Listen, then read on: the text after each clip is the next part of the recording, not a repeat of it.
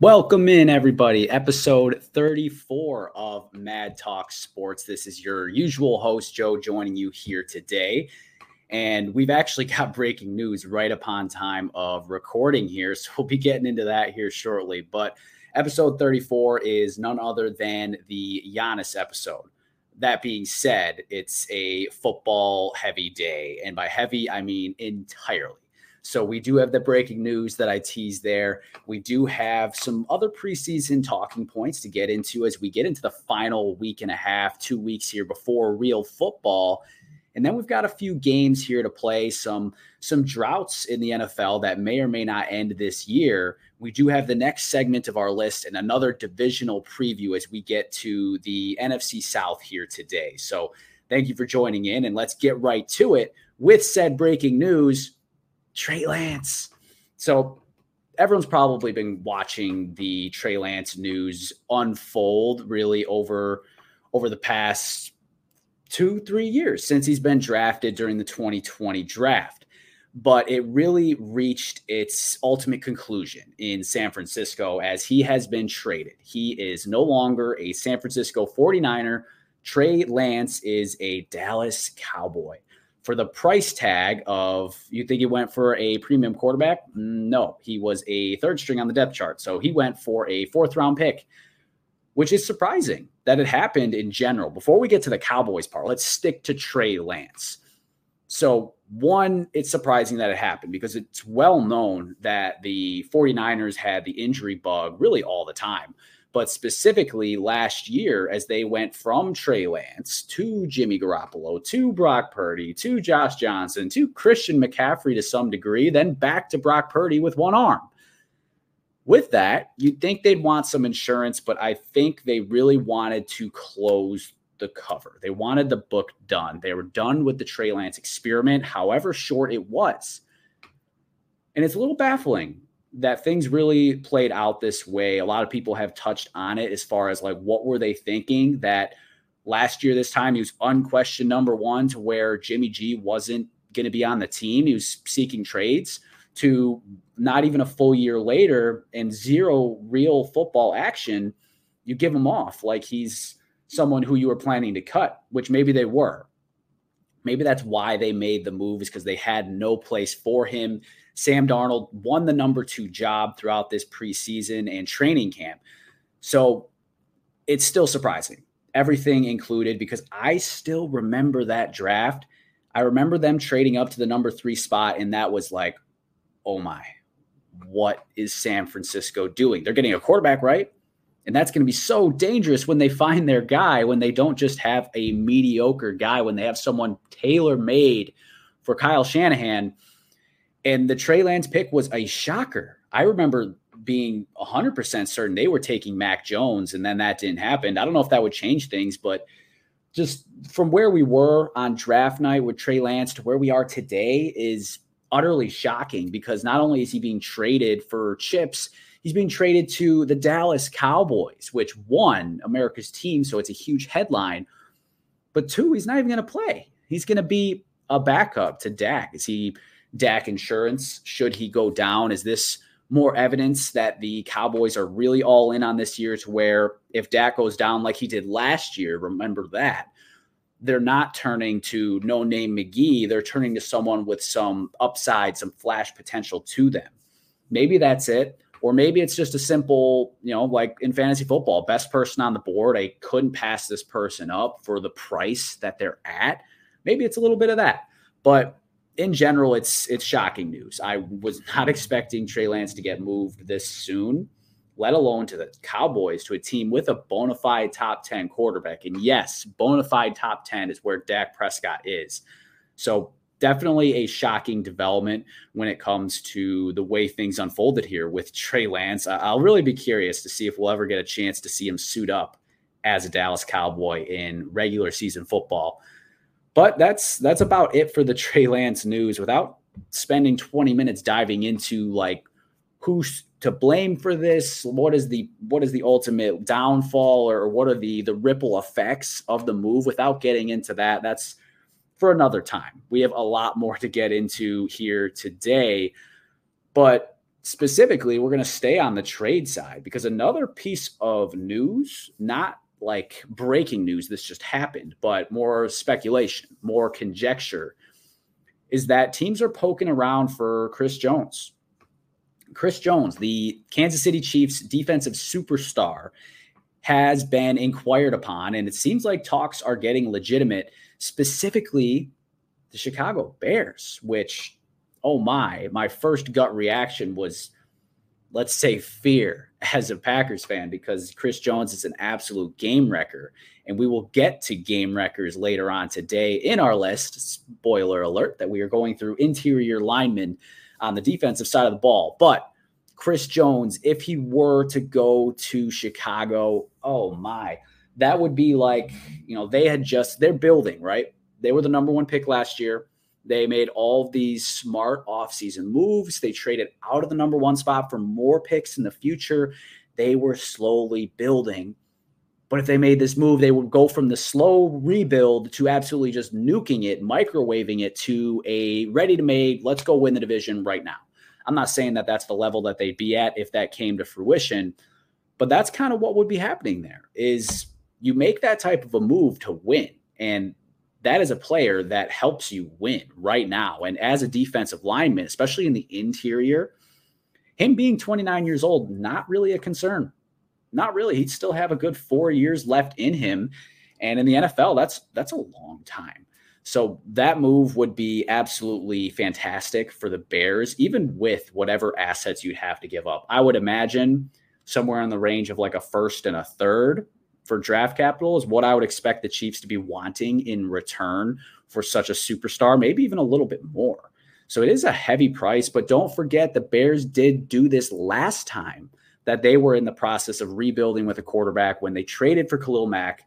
So very, very interesting situation there. And I don't think it'll happen. I feel like the Chiefs have to know the value of Chris Jones because after Patrick Mahomes, I think Chris Jones is more valuable than even Travis Kelce, who is the greatest tight end of all time or close to it. To me, he's probably second behind Gronk still. But that being said, Chris Jones is what makes that defense go. He is the centerpiece for all that they do. That defense goes from a top 10 unit to a very middle of the pack unit, which you feel is forgivable because you have Patrick Mahomes, you have an offensive-minded head coach genius in Andy Reid. But let's not forget, defense still wins championships. You do need both, at least to some degree, if you want to win at the highest level. I think it would be a massive mistake for the Chiefs to do this, especially considering you already got off of Tyreek and didn't have to pay him. You don't have to double down and get rid of another really good player for the same reasons. You don't have to. He's so important to your team. Get a deal done, lock him in for the years to come, and again, really finish the dynasty, that path that you're on right now. So I think absolutely this would be a massive move, but there's no chance that I see this coming to fruition here. Another trade, this one is more talked about, not as fresh. This one's more like been out there, and that's Jonathan Taylor. So the Colts did give him permission to seek a trade. And let's rewind a couple of weeks when really all of that mess was starting to come to light. It was starting to come to our attention with how bad things were between JT and the Indianapolis Colts. So with that, I personally I'm not touching that. Let's see where things go over the next couple of weeks here before we actually give a real take. And now I think it's pretty certain that relationship is broken. I don't think there is a way back from it. I don't think you can recover from it from either side of the coin, because the distrust and the level of at least feeling disrespect, I don't believe you can fix that unless you were willing to give him a 4-year contract, which we know running backs aren't getting.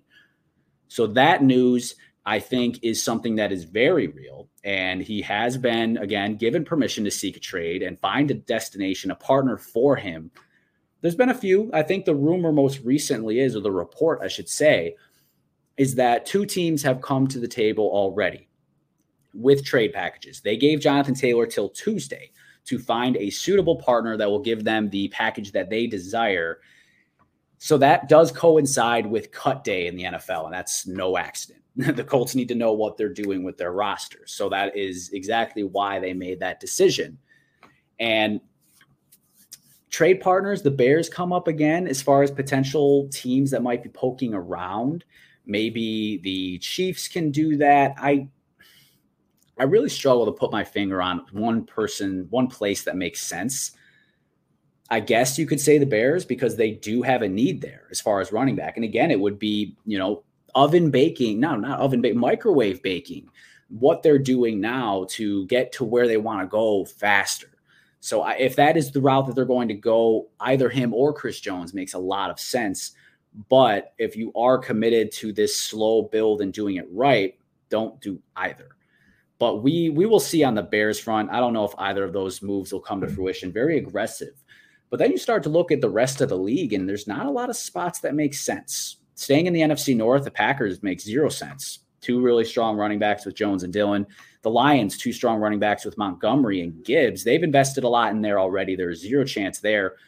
Vikings is interesting. I would doubt it since you just moved off of Dalvin Cook because you didn't want to pay him. Now, JT is younger, so there is that, but I don't see it there.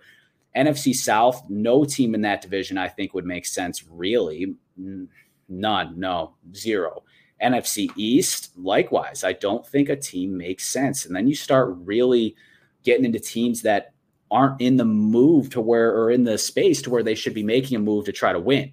Yeah, Cardinals could use Jonathan Taylor, obviously, but they're not ready to win. Not now, not next year, not. The Rams is a sneaky one. Rams is one that is definitely interesting. I don't know if they would do that, especially because now they seem to be valuing their picks a little bit more than they have in the past with the F them picks days, but that's an interesting one. And then across the AFC, I can't think of really any true suitors unless the Dolphins are willing to pay up, which I don't think they are. I think they're interested, but I don't think the Colts are interested in what they have to offer because the Colts, I believe, want an elite level trade package, which is contradicting and very, let's say, paradoxical to the stance that they have with JT, to where they're like, we're not going to value you as a top tier asset to our team. But if we give you away, they've got a value like that and pay us like you are that. So kind of sitting both sides of the fence there for the Colts. I don't think they're going to get what they want. And I think they're going to be stuck with JT for a year and maybe he won't play at all because, again, that relationship is utterly broken. So that one stinks, especially for fantasy owners. Personally, I am not touching Jonathan Taylor unless you were to land somewhere like the Rams, for instance. But in more positive news, in the preseason, we're almost wrapped up. Final games are this weekend. And even before we wrapped up, we did get some starters announced, specifically Baker Mayfield and Sam Howell, the quarterbacks that will be new faces. One of them in a familiar place, though, with Sam Howell having some sort of rapport in Washington, though with the addition of Eric Bieniemy and all the changes that they've had as an organization from an ownership standpoint, it's kind of a different place altogether for him too.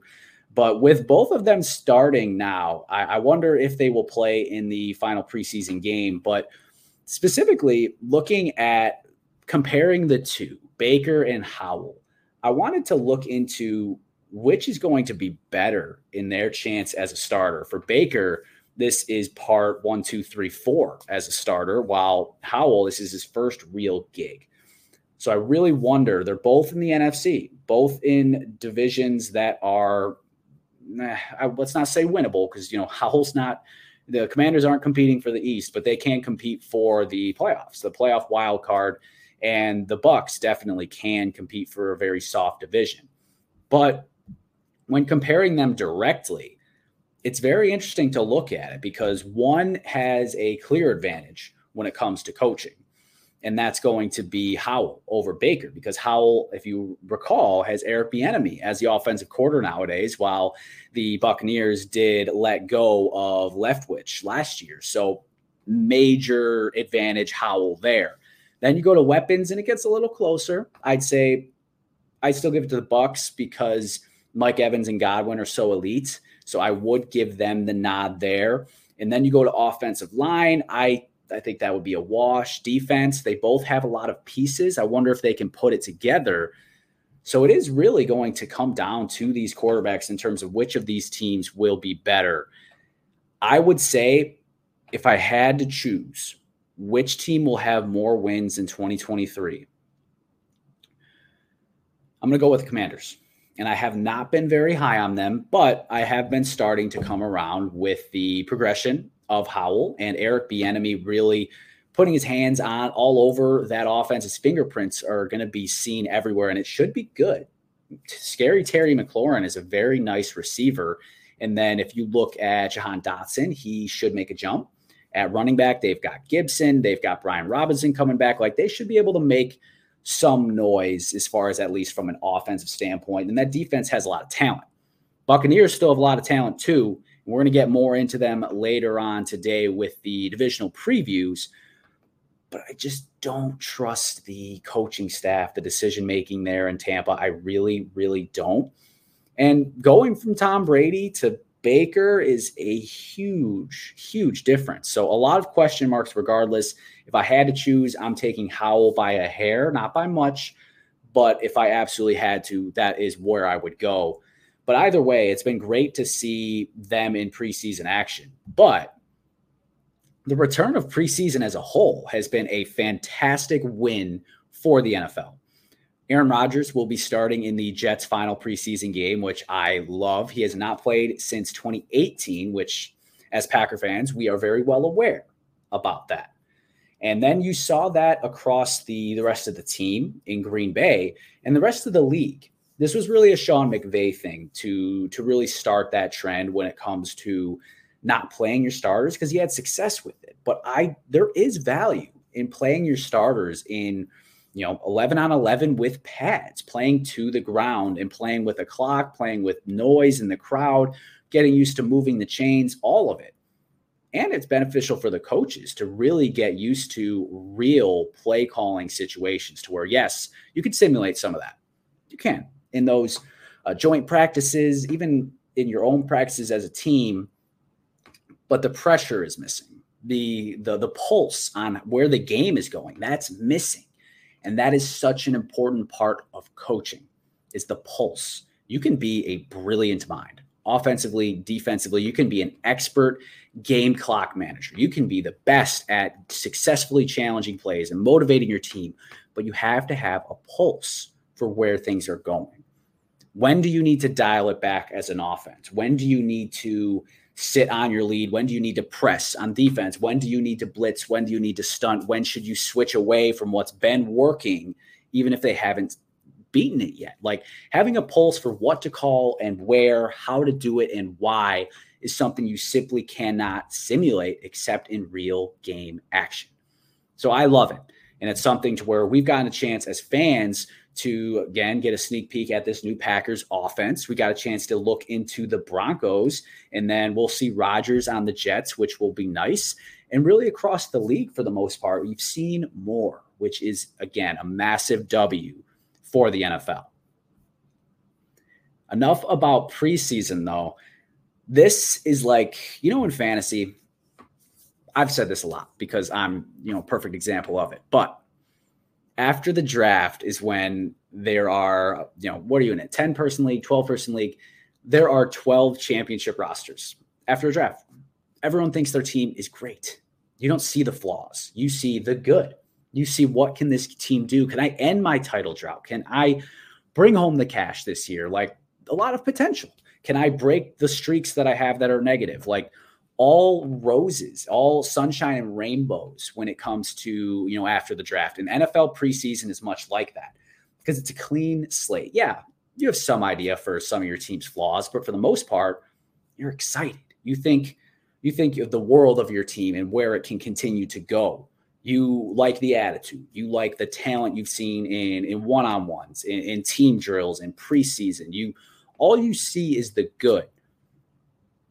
But it's not going to last forever. But with that being said, there are some teams that have to be immensely hopeful that their droughts will come to an end. They are praying for rain, and that is the next segment we're going to get in here today, is praying for rain.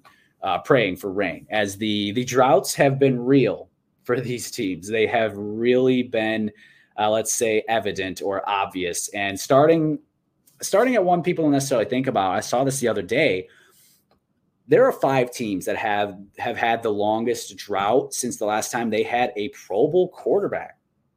A Pro Bowl quarterback, which, if you think about it, it's not that hard. Tyler Huntley was in the Pro Bowl.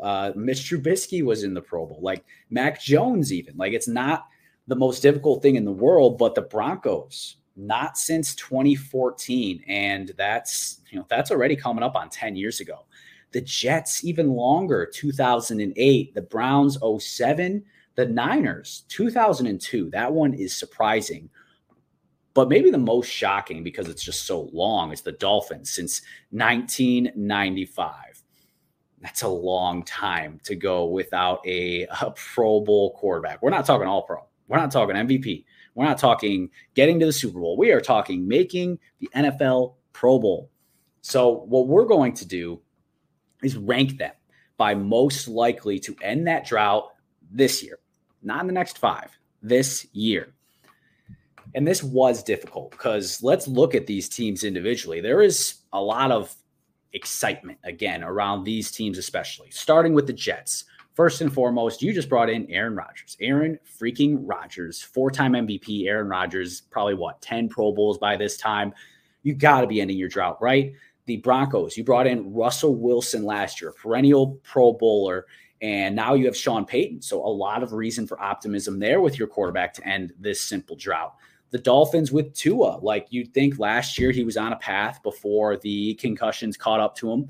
But this year he should be presumably healthy with some of the best weapons in the entire league, an offensive genius at head coach.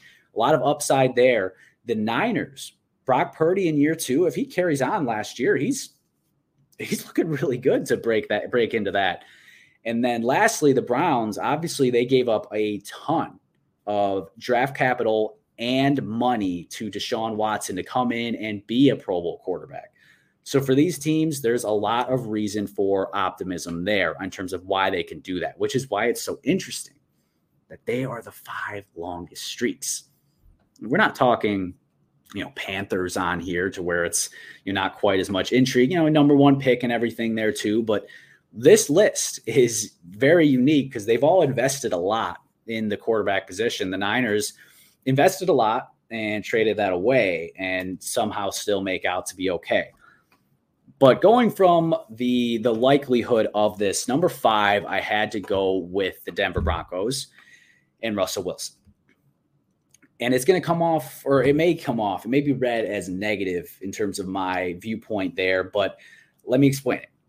I do like the Broncos and the direction that they're heading as a team. They're hard to predict. They're one of the biggest wild cards in the league.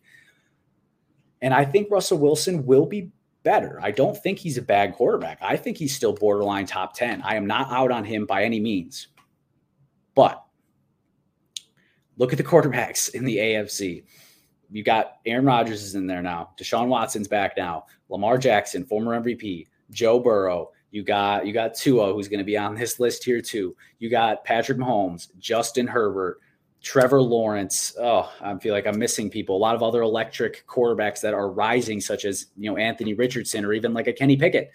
So even if Russ is back to cooking to some degree and the Broncos are good, there's not a lock by any means to get a Pro Bowl quarterback. And the same goes for Deshaun Watson. I think the difference here is that Deshaun Watson has more weapons to play with. So that's why I put him more likely. It's not necessarily that I think he's better. I think it's very close between those two. But why I have Watson and the Browns lower than Tua and the Dolphins, besides the weapons part of it, is twofold. Play style. And this goes for the Broncos as well. The Broncos and the Browns will emphasize running the ball.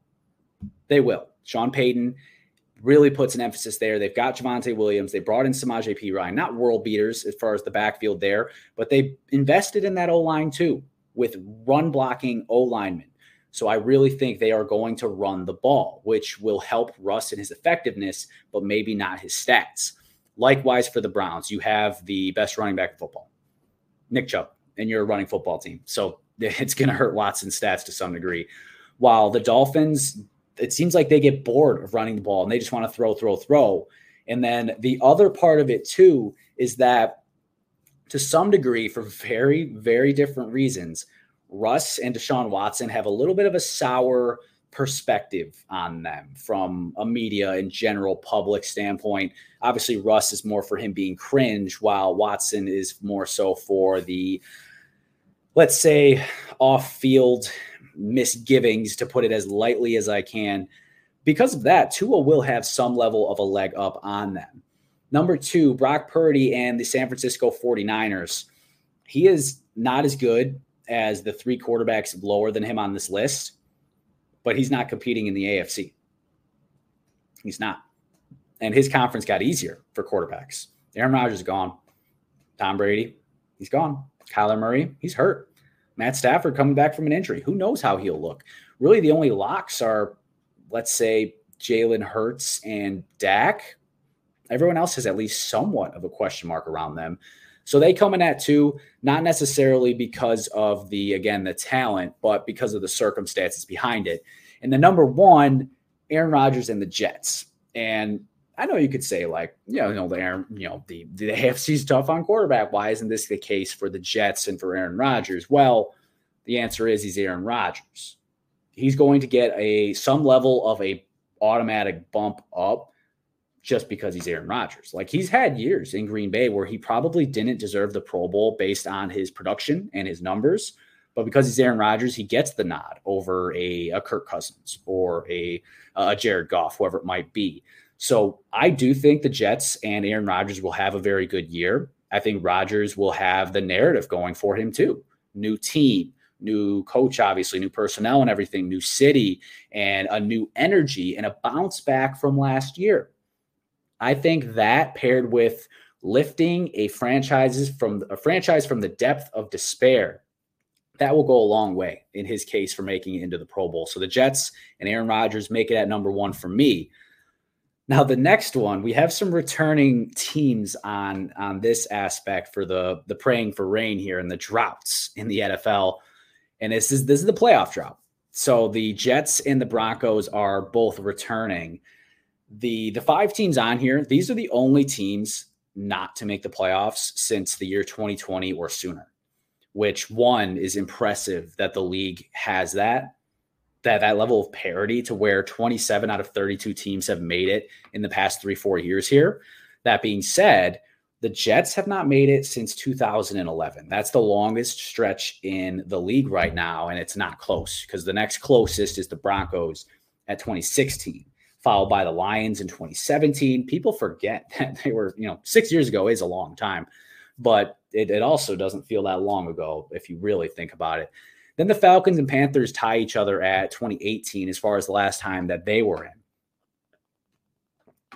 So with these teams, it is tricky because you again have to consider AFC versus NFC. And that is why, unfortunately, the Broncos come in at 5 again.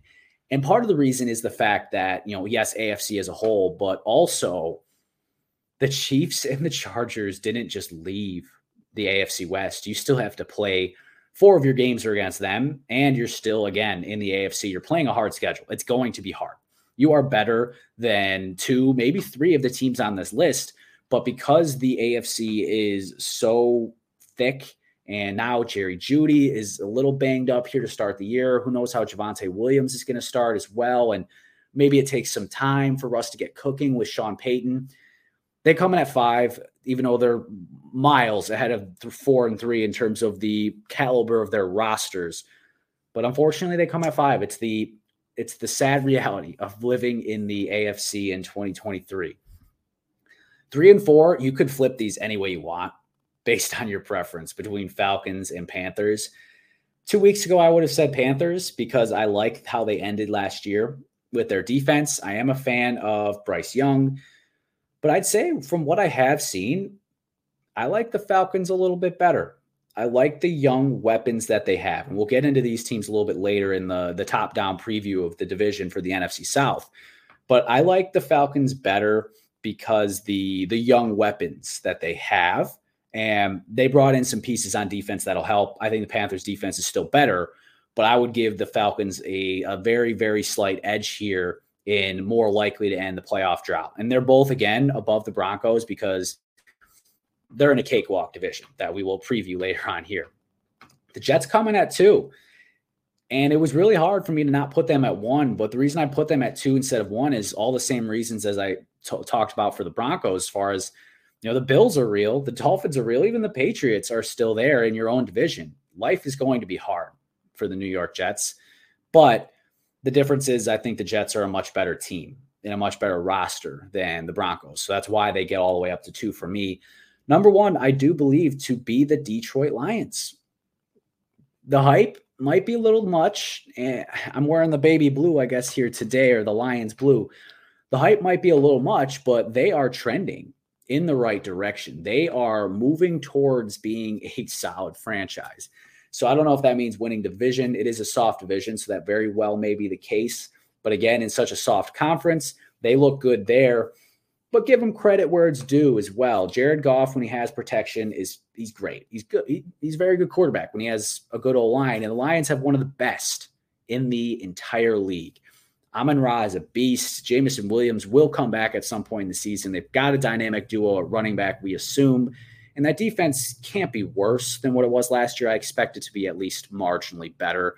Lions take number 1 in ending the playoff drought. But only one drought really matters when you talk about sports, and that's a title drought. That is a championship drought where you have been without it for a very long time. But these teams are teams that have never tasted the glory. I couldn't even fit them all on this graphic. There are 8 on here, and there are more that aren't on the list. But the list, top to bottom, as far as teams that have never won a Super Bowl since the Super Bowl era, goes Vikings, Bills, Bengals, Panthers, Falcons, Chargers, Titans, Cardinals, Browns, Lions, Texans, Jaguars. That is 12 deep. I have 8 on the graphic. And again, that's missing a third of the people in the league who have never won. And on the flip side of like the level of parity in the league, as far as making the playoffs, not so much the case for Super Bowls. There are a few teams at the top that hog them, from Patriots to Steelers, Niners, Packers, Giants, like just hogging and hoarding Super Bowls. So we're not going to go through all 12. We're just not. It's just, that would take way too long. So some teams you can cross out right away. It was pretty easy to eliminate some of the ones that have no shot this year, namely Panthers out, Falcons out, Titans out, Cardinals out, and then the Texans. Those were the 6 easiest to eliminate. But after that, it got to be a little tough. But coming in at number 5 is the Los Angeles Chargers. And they are on here purely because of the talent that they have on offense with Mike Williams, Keenan Allen. They drafted a young receiver. They've got Justin Herbert, who's electric. They've got Austin Eckler. Their O-line is at least all right. Everett's a pretty decent tight end. But I do like the addition of Kellen Moore to running that offense. I don't think he's like a top 5 offensive mind in the league or anything like that. He had a lot of success with the Dallas Cowboys, and I would pick the Chargers core of talent over the Cowboys. And then the defense, you've got to think they figure it out. You've got Joey Bosa, you've got Khalil Mack, you've got Derwin James. Like, you've got pieces out there to be good. And I think eventually they will figure it out. Lions edge them out, not because they are better, but again, because they are in the NFC. So they have a better shot of making it. And if you have a better shot of making it, you have a better shot of winning it. Now we get to really the elite chances at really, really making this happen. The Bills are at 3. Hard to put them at this low, but I do think that there is some question marks around the Bills right now. Stephon Diggs' situation, like, yes, that might be a real thing, but that's not even necessarily the main premise of my concern. My main concern is the defense taking a step back with Leslie Frazier being gone. I don't know if they'll be okay there because the offense took a step back when Brian Daboll went to be the head coach of the Giants and Ken Dorsey stepped in. It was still good. They still started the year awesome, but by the end, they had real problems to where they weren't a true contender. So I do have some concerns there. They will be a still really good team, but again, I have concerns. The Bengals are at 2, and it's probably not a common take or a popular take for anyone to put them not at 1 because they are fantastic. Their concerns. Joe Burrow injury, I'm slightly concerned. Will give me like a 2 on that as far as 2 out of 10. My real concern is losing both of your starting safeties when your defense was a big part of your success as a team. And why you snuck under the radar defensively was, why you were able to successfully do that was some of that help you had in the defensive backfield. And now that is gone. We'll see if the replacements can effectively replace and step in and be at or near that level of production. Number 1 is the Jaguars. And the reason they edge out the Bengals, not necessarily because they're more talented, but their division is far easier. I think every division in the AFC North is better than the second best team in the AFC South. I would take the Steelers, the Ravens, and the Browns over the Titans every day. And then the other 2 teams are starting rookie quarterbacks, and the Jags are trending in the right direction. They got Calvin Ridley coming back this year, and I truly believe he will be back to peak form, maybe even better than we had seen beforehand. So Jaguars, you are a sneaky pick for getting to the Super Bowl. Not ready to make my predictions quite yet. That'll be probably next week, to be entirely honest. But for at least for today, they win this list. So you were able to win 1 title in your history so far. Now, let's get into what has already been teased, and that is the top 10 interior defensive linemen. And you know what we call those? The grave diggers. They could be the game wreckers too. I kind of went back and forth there, but grave diggers because they can really kill you. As far as your offense, your game plan means nothing if you can't stop these big boys in the middle. And it was honestly one of the hardest lists that we've done so far because you get through like 20 names and you're like, it's time to take a few off. And I really struggled. But starting at the bottom, at number 10, I gave the nod to Kenny Clark. Kenny has the talent to be higher. He has the talent to be 5 or 4, wherever it might be as far as on this list. But for whatever reason, over his course of his career in Green Bay, he's been very inconsistent. The highs are very high where he looks utterly unblockable. But then the lows, he looks just like a non-factor out there. So he's not always digging graves. Sometimes he's taking days off. That being said, he's a very good leader. That is something that coaches say all the time about Big KC. So I still like him a lot as a player, and I think he's still a top 10 interior defensive lineman in the league here today. Just edging him out is DJ Reader with the Bengals. And really for him, he is someone who really flies under the radar because he is what makes that Bengals defense go. The team obviously looks up to him and they understand his importance, but also it's not like they have game wreckers in terms of in the box as that defense. He is the game record in the box for the Bengals, and he is a big part of why they are so stingy and why they can do so much on the back end and with the linebackers. So DJ Reader is sneaky beast and often kind of goes under the radar when looking at top 10 lists. Not a position you see a ton of top 10 lists for either. So shout out to the interior lineman doing the dirty work. Just edging him out, we stay in the AFC with DeForest Buckner, who Colts traded for a couple of years back, and he's done well. He consistently, specifically in the pass game, he's a very effective pass rusher, and he is able to affect the game consistently in that way. So that is a big part of what does him good there. Now, from here, I think you really get into like those true, like all around game wreckers. Starting at 7, Christian Wilkins, my God, like every game you watched the Dolphins last year, you saw him. You really saw him. And then if you watched him on like primetime, you really heard like Chris Collinsworth, for instance, gushing over how good he is. And that was really his breakout year. And I expect that to continue. And with the addition of Vic Fangio as the coordinator there, I to some degree, I expect him to really be unlocked in that regard. And I think it's only up from here for Christian Wilkins. And he's a big reason why Dolphins fans should be excited about that defense. So he's got some work to do to get into the elite category. But as of right now, he's already surged way up on these rankings. Now, the top 6, I think, are really unquestionable as far as these being the best 6 in the game in whatever order you prefer. Now, me, number 6 is Cameron Hayward.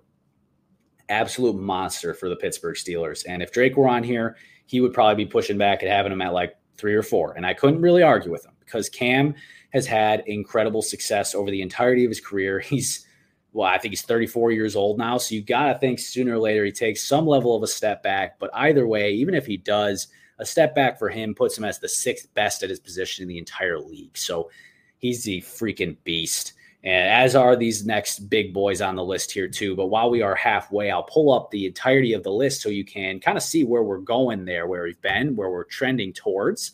So you see, reviewing the bottom half of the top 10, you got 6 Cam Hayward, 7 Christian Wilkins, 8 DeForest Buckner, 9 DJ Reader, and 10 Kenny Clark. Now our top 5 here starts with Big John Allen, Jonathan Allen with the Commanders. He's someone who this is partially projection as far as his way up into being a top 5 individual at this position. He's got all the talent in the world. I think it's just time for him to do it. He's had effectiveness already in the league. It's not like he's been a no-show, but he can take his game to the next level. But these top 4, man, these other guys are problems, yeah. But these are guys where you've got to scheme. Like, you've got to really pay attention for your entirety of your offense on these guys if you want to do anything. Dexter Lawrence destroyed games last year, namely the Packers. We could not block him to save our lives. He was a game wrecker by definition. Quinnen Williams is not just a game wrecker. He is a grave digger. He will kill your team. And you see him on Hard Knocks this year. He's got the personality, Big Q.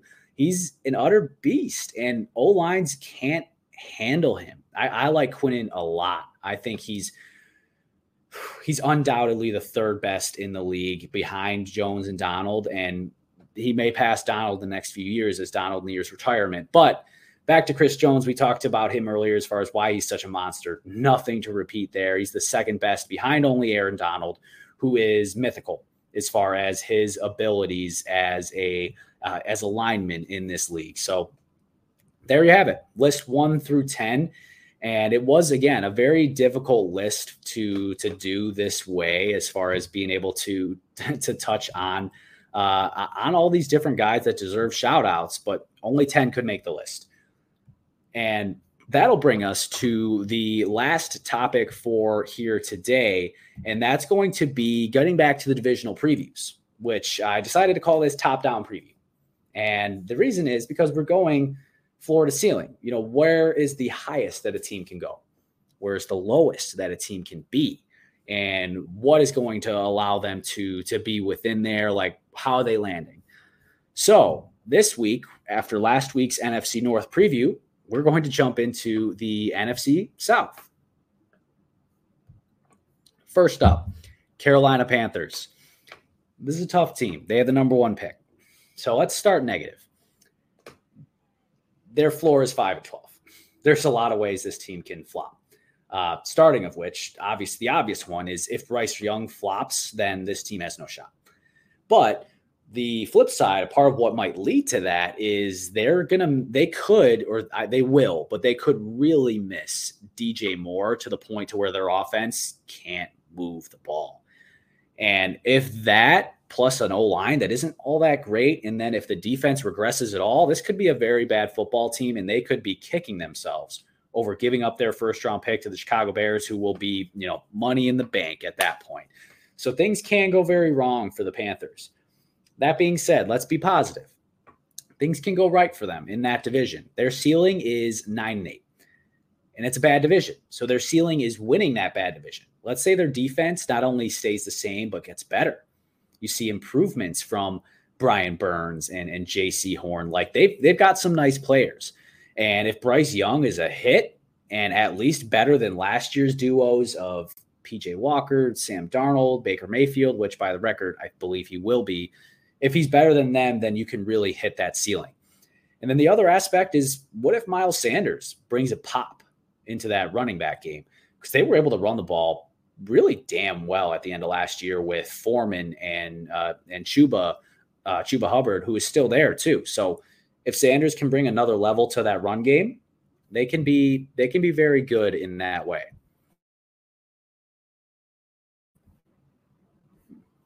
All right.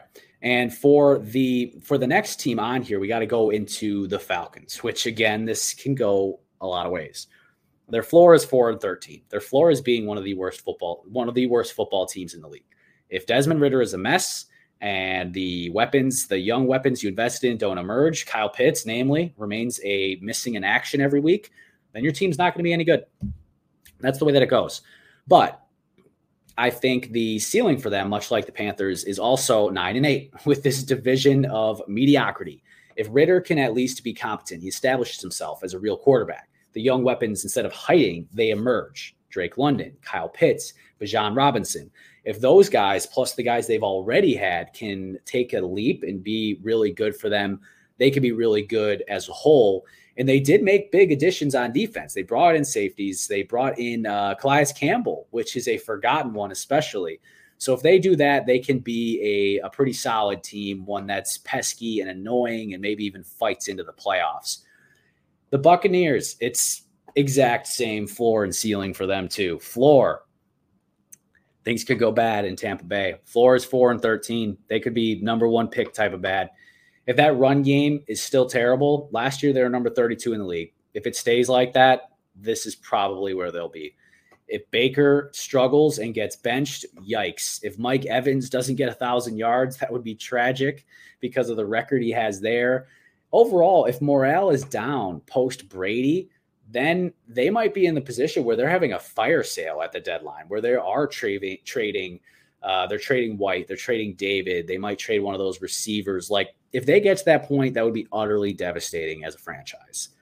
Now their ceiling, much like the previous two teams, again, 9-8. It's like those teams are all like this. They're all neck and neck as far as their talent level. Now, if Baker does flourish, especially with the elite receiver duo that they have, if the run game at least emerges to be decent and the defense gets back to being dominant, they can be more towards the ceiling than their floor. So it's not all doom and gloom in Tampa Bay, but be careful. There is a storm a brewing if you don't tread lightly.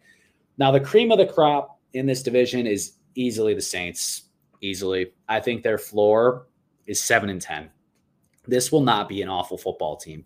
But what would allow them to not live up to where they want to be is if Derek Carr doesn't live up to what they want him to be. If Derek Carr is just subpar, the 25th best quarterback in the league, like this offense ain't going to be really good. If Michael Thomas doesn't play, if Olave stays the same or regresses, then Dennis Allen's going to get fired during the year. If they have a 7-10 season, he's gone. Now, on the flip side, which I think is more likely not to get to this ceiling, but I think they'll be close to it. And their ceiling is 12-5, which does seem high when you think of the Saints. But again, if the Saints get back to dominance in a soft NFC, if Michael Thomas is healthy, him and Olave could really go off. They could snap together. And Jamal Williams and Alvin Kamara, that could form an elite running back duo. Think of how Jamal Williams and DeAndre Swift were last year on the Lions. Kamara is better than Swift. So if you combine those two, that could be really special. That defense is always dominant to some degree and maybe could even be a little bit better this year. And if by the end of the season, you look back and Carr was the only missing piece for you, that can be a reality when it comes to getting to your ceiling, that 12-5 ceiling. I think for them in a playoff ceiling, it's probably winning a playoff game, losing in the divisional round. Because I do like the Saints a lot, but not enough to where they're going to beat the lights of the Eagles, the Niners, the Cowboys, especially not back-to-back, which you really have to do in the playoffs once those come around. So I couldn't give them anything more than a divisional round appearance. But for the Saints and where they've been the last few years, post Drew Brees, post Sean Payton, that would be a massive W. Now we're halfway through the NFC and the top-down previews here. And we'll have to be getting busy on those next week. And we can continue these top 10 player rankings, the lists into the season. So no problem there. But that'll wrap up today, episode 34. So thank you, everyone, for joining in for the Solo Dolo episode this week. And I don't know if I said it at the beginning, but this is the Giannis episode. Not sure if I did, but got to make sure because got to give some respect to the GOAT. But thank you again for joining in this week. Next week, we will be really diving into the full-on predictions next week and the following week as well for the NFL as we wrap up our preview and get into real football.